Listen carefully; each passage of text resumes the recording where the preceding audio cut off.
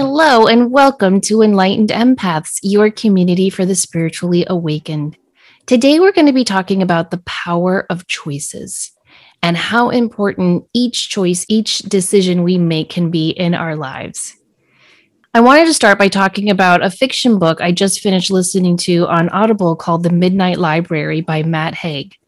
And I think it's my most favorite book I've checked out all year. It's about this woman. Now, I'm not going to give the whole book away, so don't worry if you want to read it, but just an overview. It's about a woman who has felt as though she's made some pretty bad choices in her life. In high school, she was a champion swimmer, and her dad felt she could be an Olympian, but she chose to give it up. In college, she joined a band with her brother, met her fiance. They got a huge record deal. She walked away from it because her fiance didn't want her on the road. Then her mom got sick and she walked away from the fiance and decided not to get married. So you learn all of this in the first chapter or two, and she decides to commit suicide. And when she does, she goes to this midnight library. And the librarian there in this liminal space gives her a heavy book called Her Book of Regrets. Can you imagine seeing that, Denise? Oh. So she looks through the Book of Regrets, and the library is filled with all these potential lives. And the librarian explains that every choice you make creates a new book in your own midnight library. And so what the main character gets to do is she gets to live the life as though she had made different choices. So first she gets to experience a life where she was an Olympian swimmer. Then she gets to experience a life where she was the star in the rock band. She gets to experience the life where she didn't walk away from the wedding. She did marry the guy. And it just goes through life after life after life that she lives based on the choices she made. It's a fascinating read or listen, however you choose to check it out. But I highly recommend it because it makes you think. It makes you think about all the crossroads in your own life and the what ifs. Don't you think everyone has a couple of what ifs in them? Yes, because even if you've done your work and you're not living in a place of regret and you're not living in the past, there are those huge, huge pivotal choices that we make that do completely change the trajectory of where our life goes.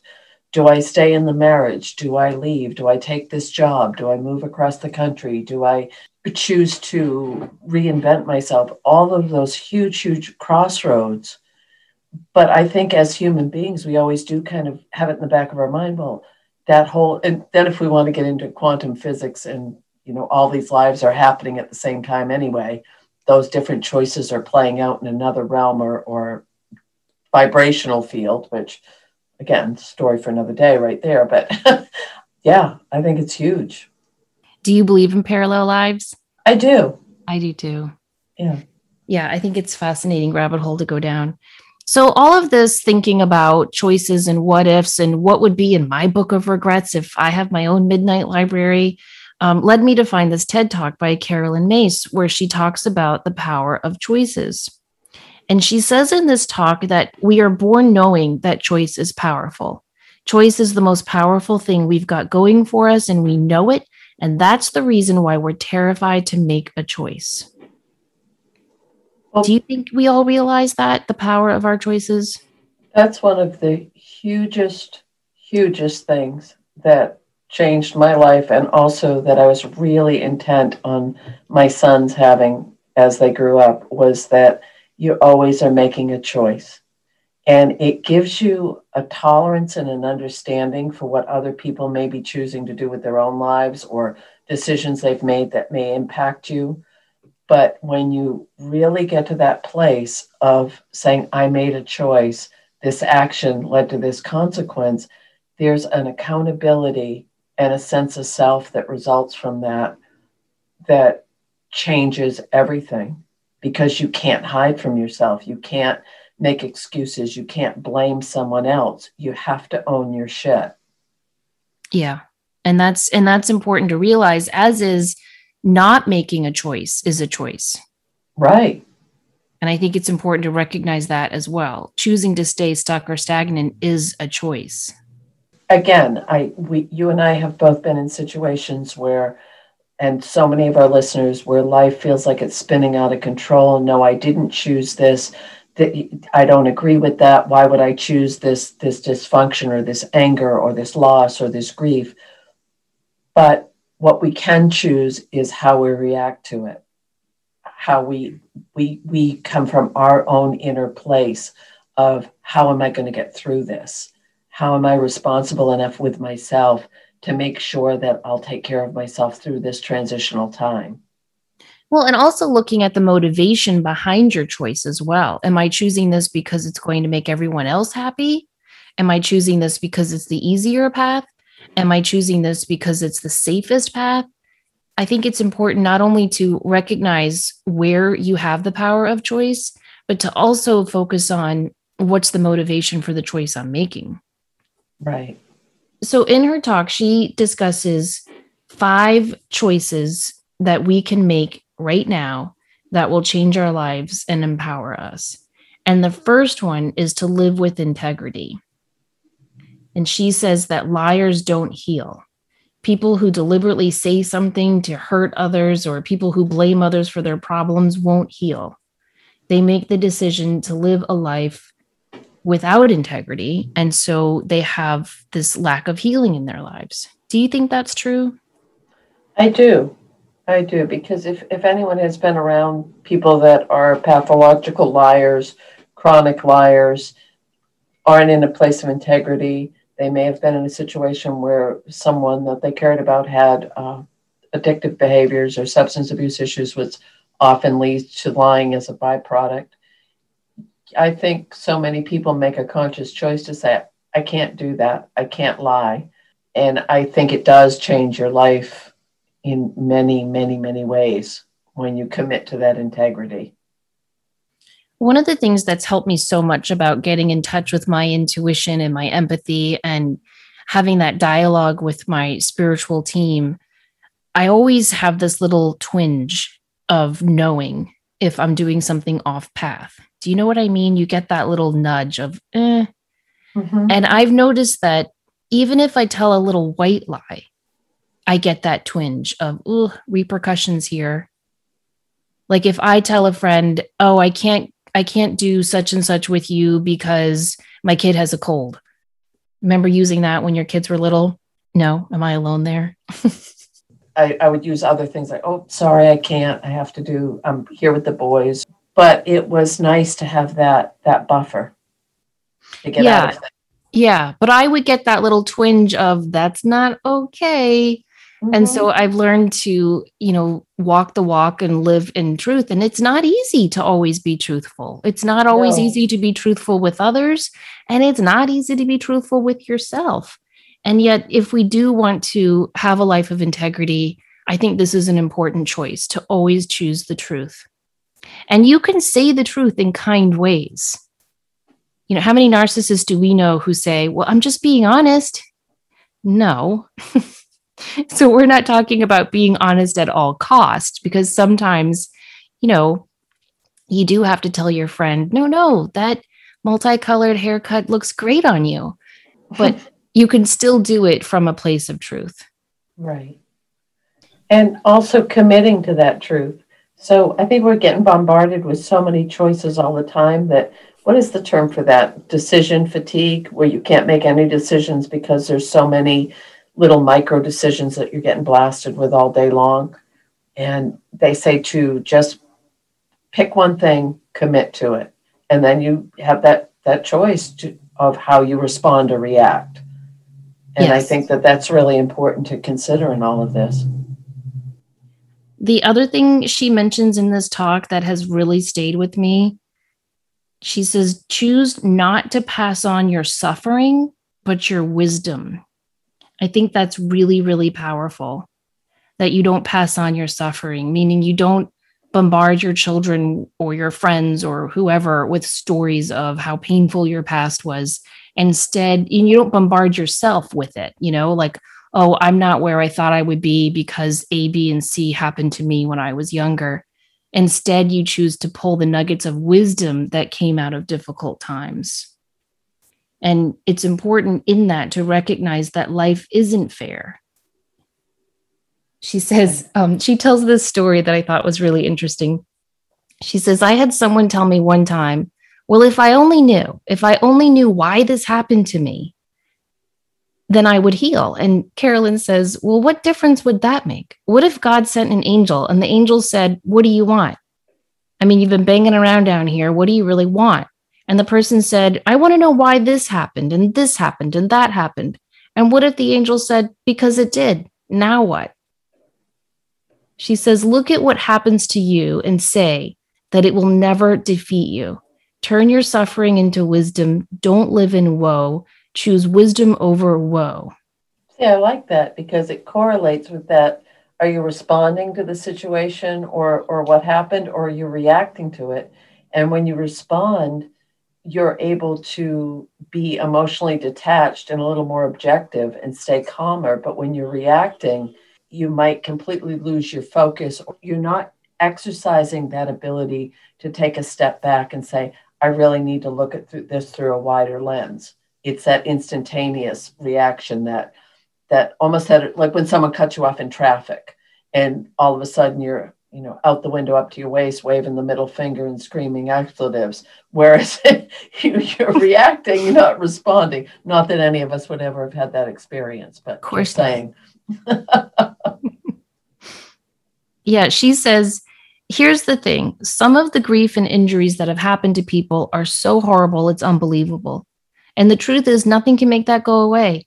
Nothing can make that better. And the model of healing that we have to have is a model that says healing is not about forgetting those things. It's not about forgetting. It's about looking at what is happening to us and saying, this will never defeat me. And finding a way. Some of the people that I'm blessed to talk with or share time with, they have had adversity or circumstances that all you can do is sit and shake your head and say, why did this one person get dealt so many lessons in one lifetime? But it also so many times gives people a level of empathy, compassion, understanding that is deep and real and true because of what they've been through, that they haven't let it define them. But as you mentioned earlier, they've found the wisdom in that to be able to help other people get through what they may be experiencing. Exactly. And I think if you have done this, if you have passed on your suffering and not your wisdom, I don't think you should judge yourself either, because sometimes we just don't know better. It's just what we have. It's our story in that moment. I mean, just the other month over the holidays, my daughter said to me, have you ever spent a holiday alone, Mom? And I said, yeah. When I was in high school, my parents went away for Thanksgiving and I was all alone. And she said, what do you mean? And I said, well, they had this trip planned and I don't know, I just didn't go and I stayed home alone. And she said, you've got to stop telling me stories about Gigi because they just make me sad. Mm-hmm. And I thought, oh, because to me, that's just a story. It's not like I didn't feel that I was passing on my suffering to her. I was just, she asked a question, I answered it. It was actually a really good Thanksgiving. I'm telling you, if you come from a family like I came from, sometimes holidays alone are a blessing, right?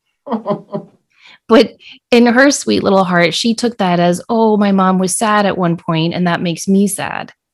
And so I think sometimes we pass on our suffering without even realizing it.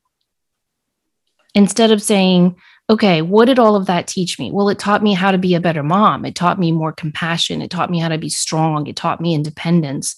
Pass that on rather than the sad story of Samantha alone on Thanksgiving. Mm-hmm. What do you think about that? Well, I think that's a perfect example because you did make a choice of, you could have wallowed in it. You could have had resentment and anger and bitterness and blame and said that ruined my life and I would never, but instead you said, now this is something I don't want my children to ever have to experience, which is so much healthier. Right. But I did feel in that moment that, like I passed on that suffering. And I thought, I got to watch my stories, Right. And so I think it's important to be aware of how other people will receive some of our words and our stories. The other thing she says is to take risks. Make the choice to take risks. Don't wait for proof or certainty.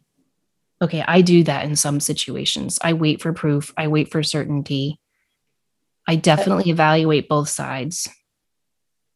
I'll go to that other side of my brain and overanalyze things and think about it and read about it and, just dwell and go back and forth and back and forth. And then I'll just make a decision and say, boom, I'm doing this.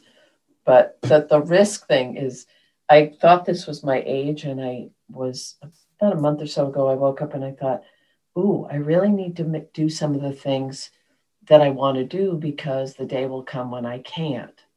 And that sense of, you don't want to look back and say, why didn't I do it while I still had, the mobility or the cognitive or the resource, whatever it might be.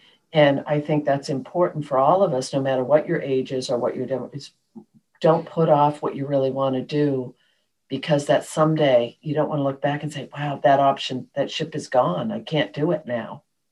Yeah, exactly. She says, you will always hit the regret stage, and that's when you begin to weaken. Push through it. Don't take the safe path. Don't look backwards for guidance. Don't look behind you to chart your new path. What if I'm humiliated by this? What if I can't take the consequences of it? What if I'm too frightened? What if I'm alone? What if this costs me too much money? Well, what if? And to this, she says, I would say, go home and ask yourself, how many of my greatest fears have actually really happened? Right. That's an important one. That's really important. It's also valid if we go back to what we were saying a few minutes ago about people who have been through really horrific situations, or their choices or someone else's choices led to one of those big crossroads. And it's hard it's a fear-based reaction to not want to experience that again. I don't want to open my heart or go for the risk for the better job or make the move, or because of past experiences still keeping us stuck in that pattern, rather than being brave enough to say, it happened, it helped me become who I am now, and I need to move forward and try something different. Right. And I think knowing who you are helps in this process of taking risks. Like for me, I'm not a jump in feet first, ask questions later person. I will evaluate both sides. I will ruminate and think about it and meditate on it and ask for signs. But once I've made the decision, then I do dive in and I don't look back. So you don't get those moments of, oh, dear God, what the hell was I thinking? Like in the middle of something? I'm sure I do. But I mean, with like with big stuff, I mean, when I left my teaching career, I definitely thought about it for a long time, and I had worries and fears. And I think they were all legitimate worries and fears of, what will people think? Will I humiliate myself? What are the consequences? How can I walk away from benefits and 401k and all of that? But once I made the decision and dove in, I really didn't look back and go, oh, I shouldn't have done that. And there are other decisions where I go back and forth. Like I have my minivan still, it's paid off. I don't need a minivan anymore, right? So I went down to the car dealership to look at a car. I test drove it. They ran my credit. I had the offer on the table. I was about to sign it. And I was like, why am I doing this? I have one kid in college, one kid getting ready to go. Why not just drive this old minivan for one more year and save all that money? And I just walked away from the dealership. Denise, the guy was dumbfounded. Mm-hmm. He was like, what do you mean you're walking away? I'm like, I'm going to wait a year. You guys will still be here in a year. These cars will still be here. And I'm just going to pocket this money I'm saving for right now. And he went to his boss and they took off like tons more money off the deal. And I was like, no, I'm good. Thank you. They thought I was like playing hardball. Yeah. But no, it was just me evaluating both sides of that risk. And, I'm fine with that decision. And so I think it's important to just recognize who you are. If you're a take risks, ask questions later type of person, that's fine. If you're a slow and steady wins the race, that's fine. But don't let either way that you evolve and interact with life prevent you ultimately from taking risks. I mean, Right. do you mind sharing what your class that you're taking right now? Because I think it's so cool. Do you mind sharing that on the show? Oh, well, but the class that I took on journeying, shamanic journeying. No, on your motorcycle license. Oh, well, I took the class a couple years ago and I got my permit. I didn't pass the practical because I was nervous and overwhelmed, and I'd never ridden a motorcycle before. So you know my deal. Every year I learn something new. So I'm going back to retake the class so that I can get the endorsement on my license this time. So How I've been cool is that? riding. I've had a permit for a couple of years, so I've been riding for 2 years now. So now I can go back and have more confidence. So again, it goes with choice. I could have chosen to say, "Oh, I'm just going to let this. I didn't do it. I didn't do well. I'm never going to get on another motorcycle again." Or you can choose to say, buck up and get better at it, and then try again. See, I just find you so inspiring and the way you decide to interact with life just so empowering. I mean, this is a woman who lived off the grid for how many years? No, not a long time, but I've had that experience. You've driven cross country by yourself several times. Uh You've huh. learned how to handle an RV. You're learning to ride a motorcycle. I mean, I think that's really cool. You are not risk averse. No, almost to the extreme, not risk averse, which there can be that's not always a good thing, believe me. No, I think it's a wonderful thing. And I think that taking risks doesn't necessarily mean getting on a motorcycle or driving cross country by yourself. It can also mean taking risks like reaching out to that new friend you met and asking them to meet you for lunch. It Hmm. can mean taking that risk to show up at the exercise class and not worrying if you're going to embarrass yourself because you don't know how to do the steps. So there can be small risks that lead to greater rewards, and there can be big risks. But making that choice to say, I'm going to take risks this year, I think can be super, super empowering.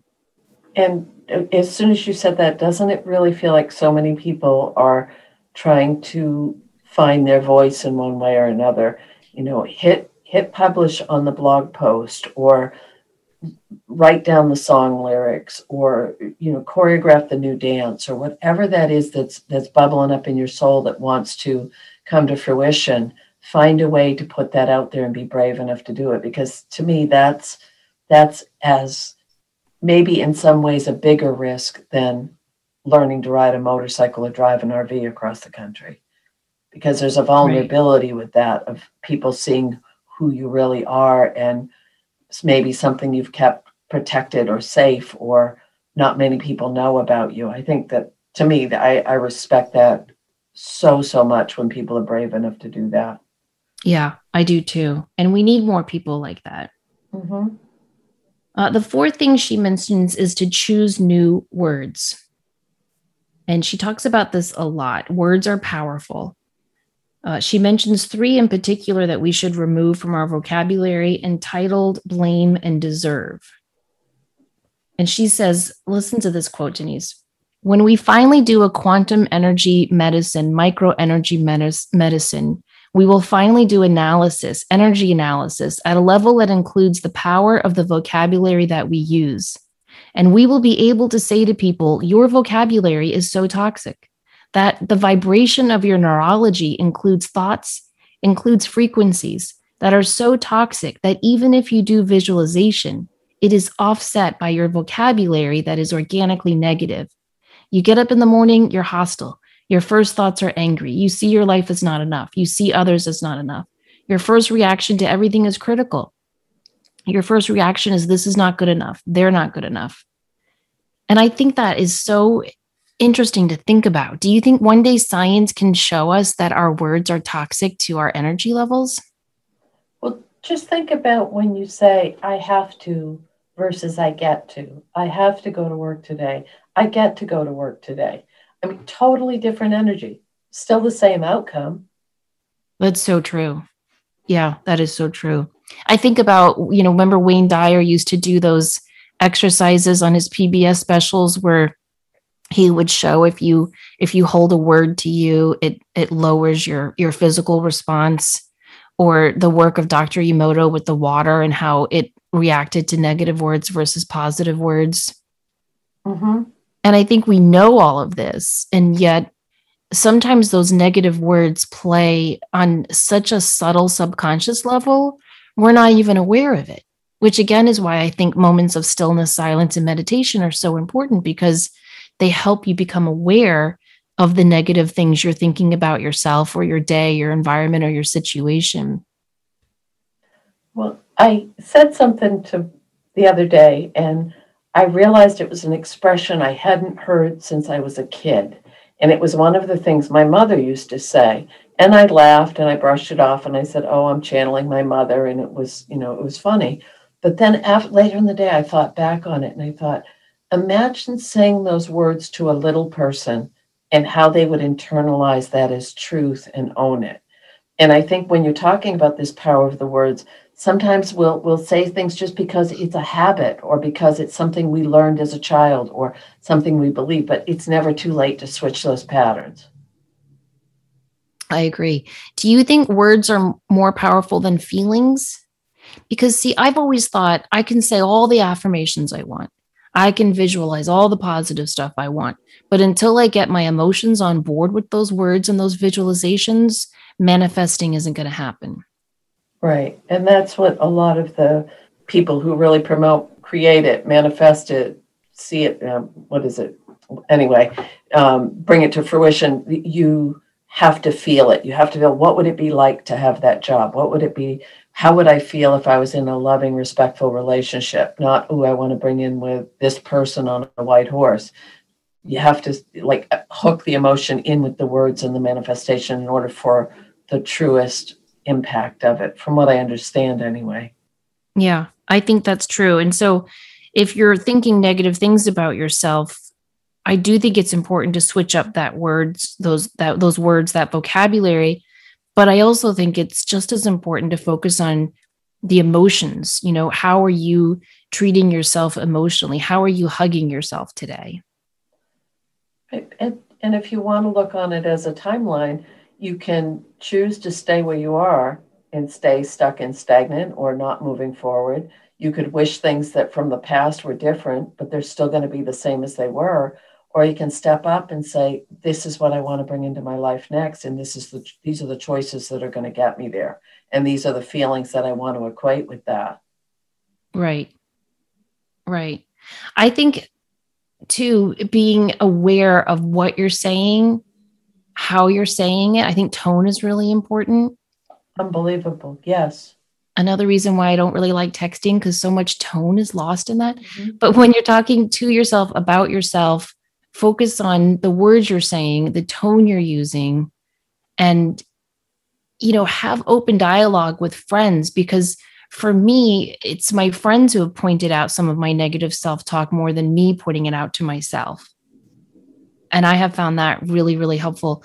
Like I was working on a project that I was really hoping was going to come to fruition. And I said to my good friend, I don't even want to talk about it. I'm afraid to jinx it. And he said, don't even put that out there. Why? Just that sentence shows that you're already doubting it. Why would you think you even could jinx it?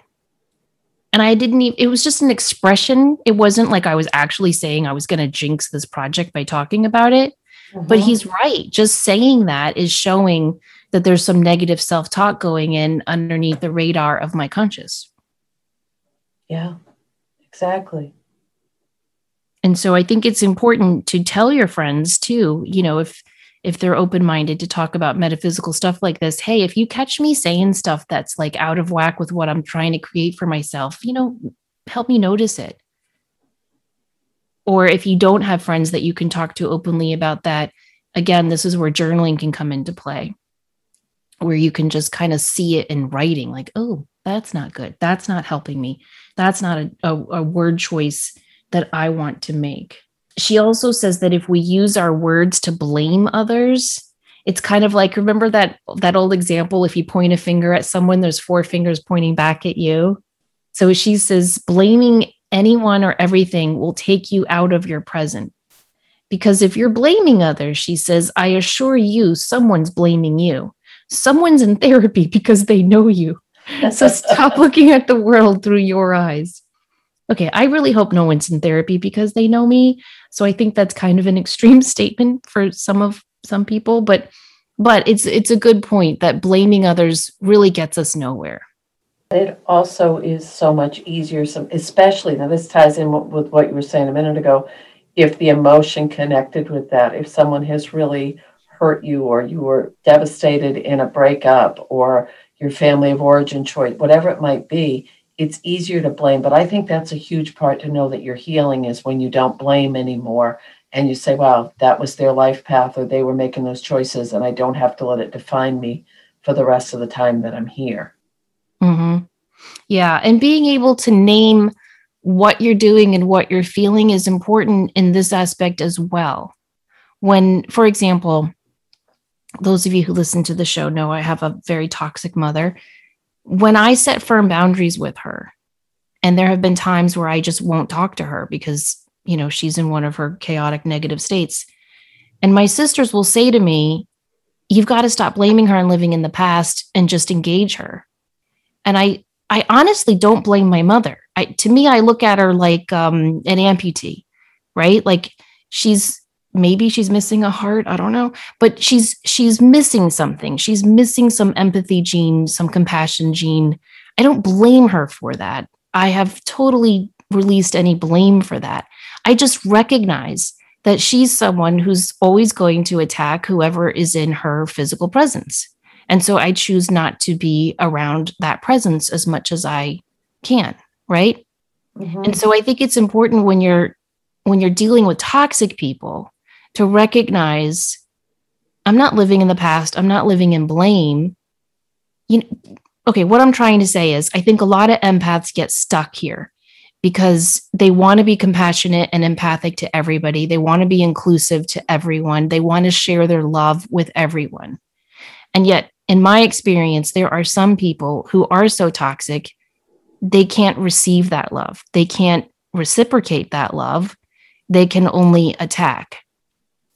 And so choosing not to engage them does not mean you're blaming them, does not mean you're not healed, does not mean you're not a forgiving person.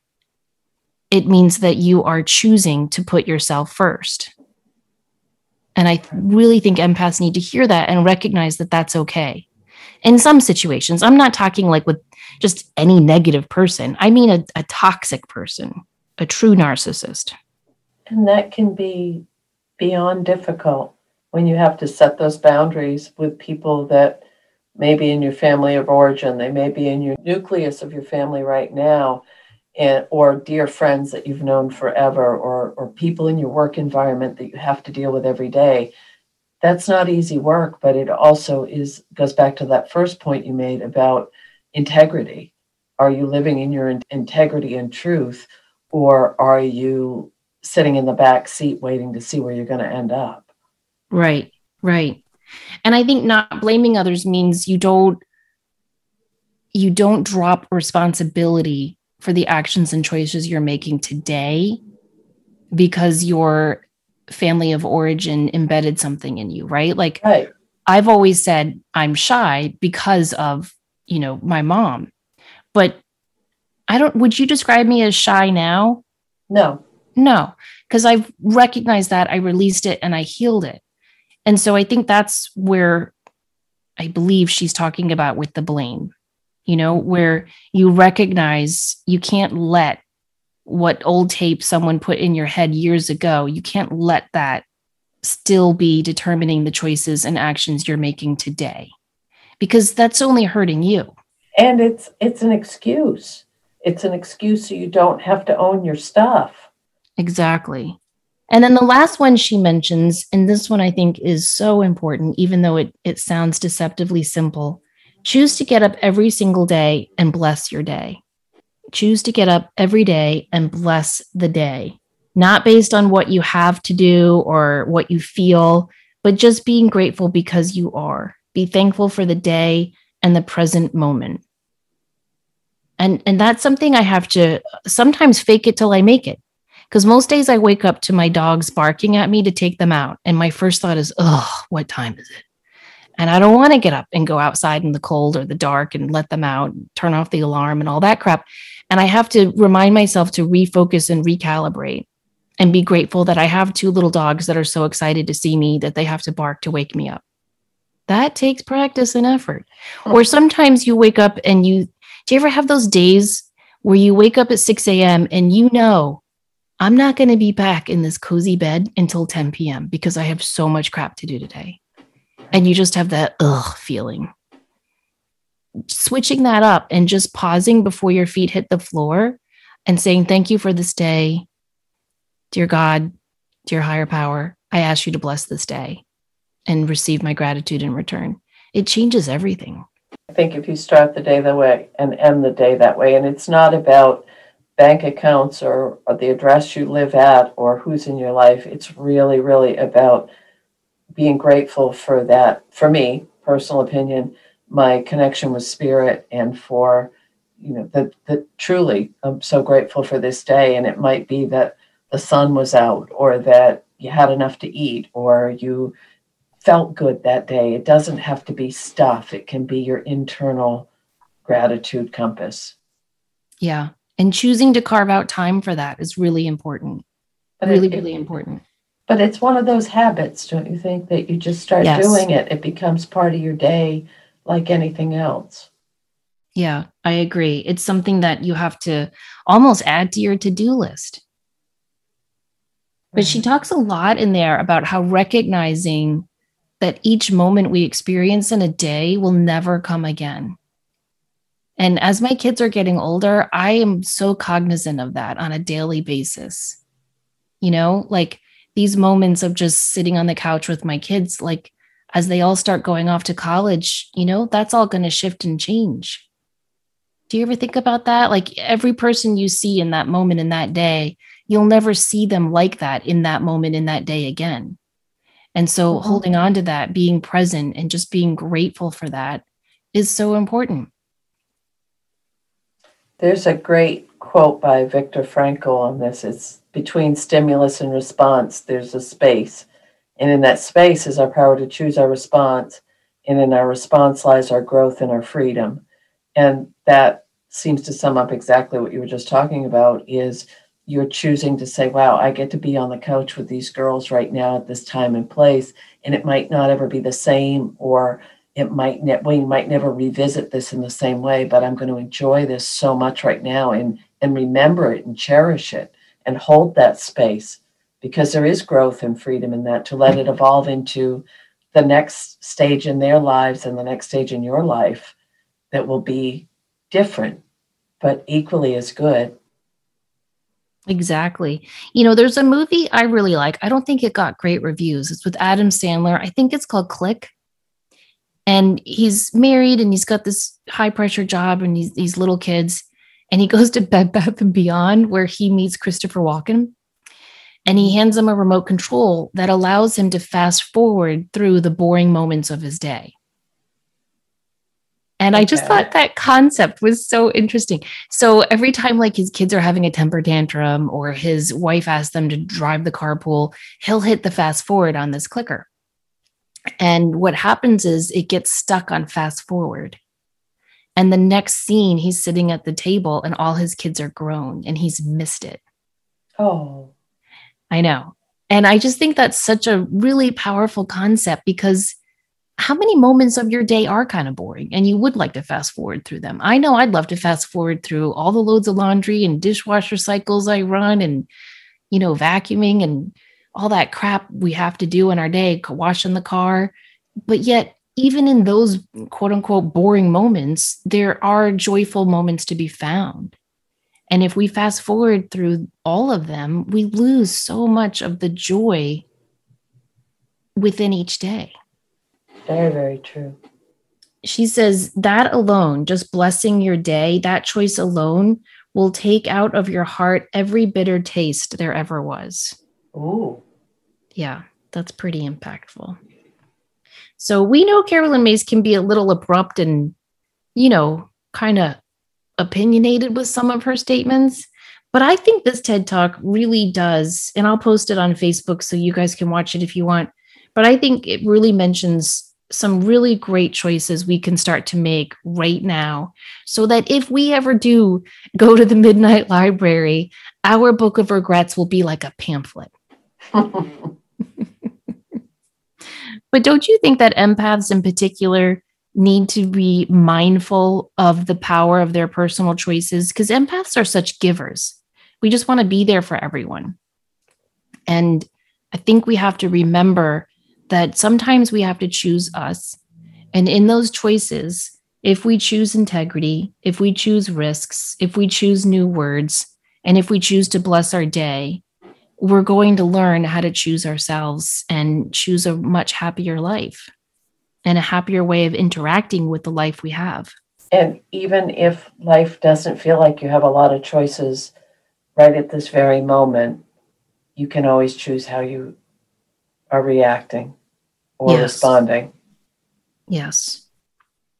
So before we finish, Denise and I just wanted to mention we've gotten some emails and comments from you guys that our audio has been off. When we listen to it on either Apple or Spotify, we're not hearing that. So Denise has worked really hard to figure that out. And so we're not sure if it's happening to everyone and just not us, or if it's only happening to some, but just wanted to let you all know that we appreciate your feedback. The comments you've given us have been so kind and so helpful. One person said, even if I have to adjust the volume every time one of you talks, I'll still keep listening. So we really appreciate that, but just wanted to let you know that we are working on it and trying to fix those kinks. Yes. Thank you guys so much for listening. Please remember, as always, to show up, do good work, and share your light. Take care.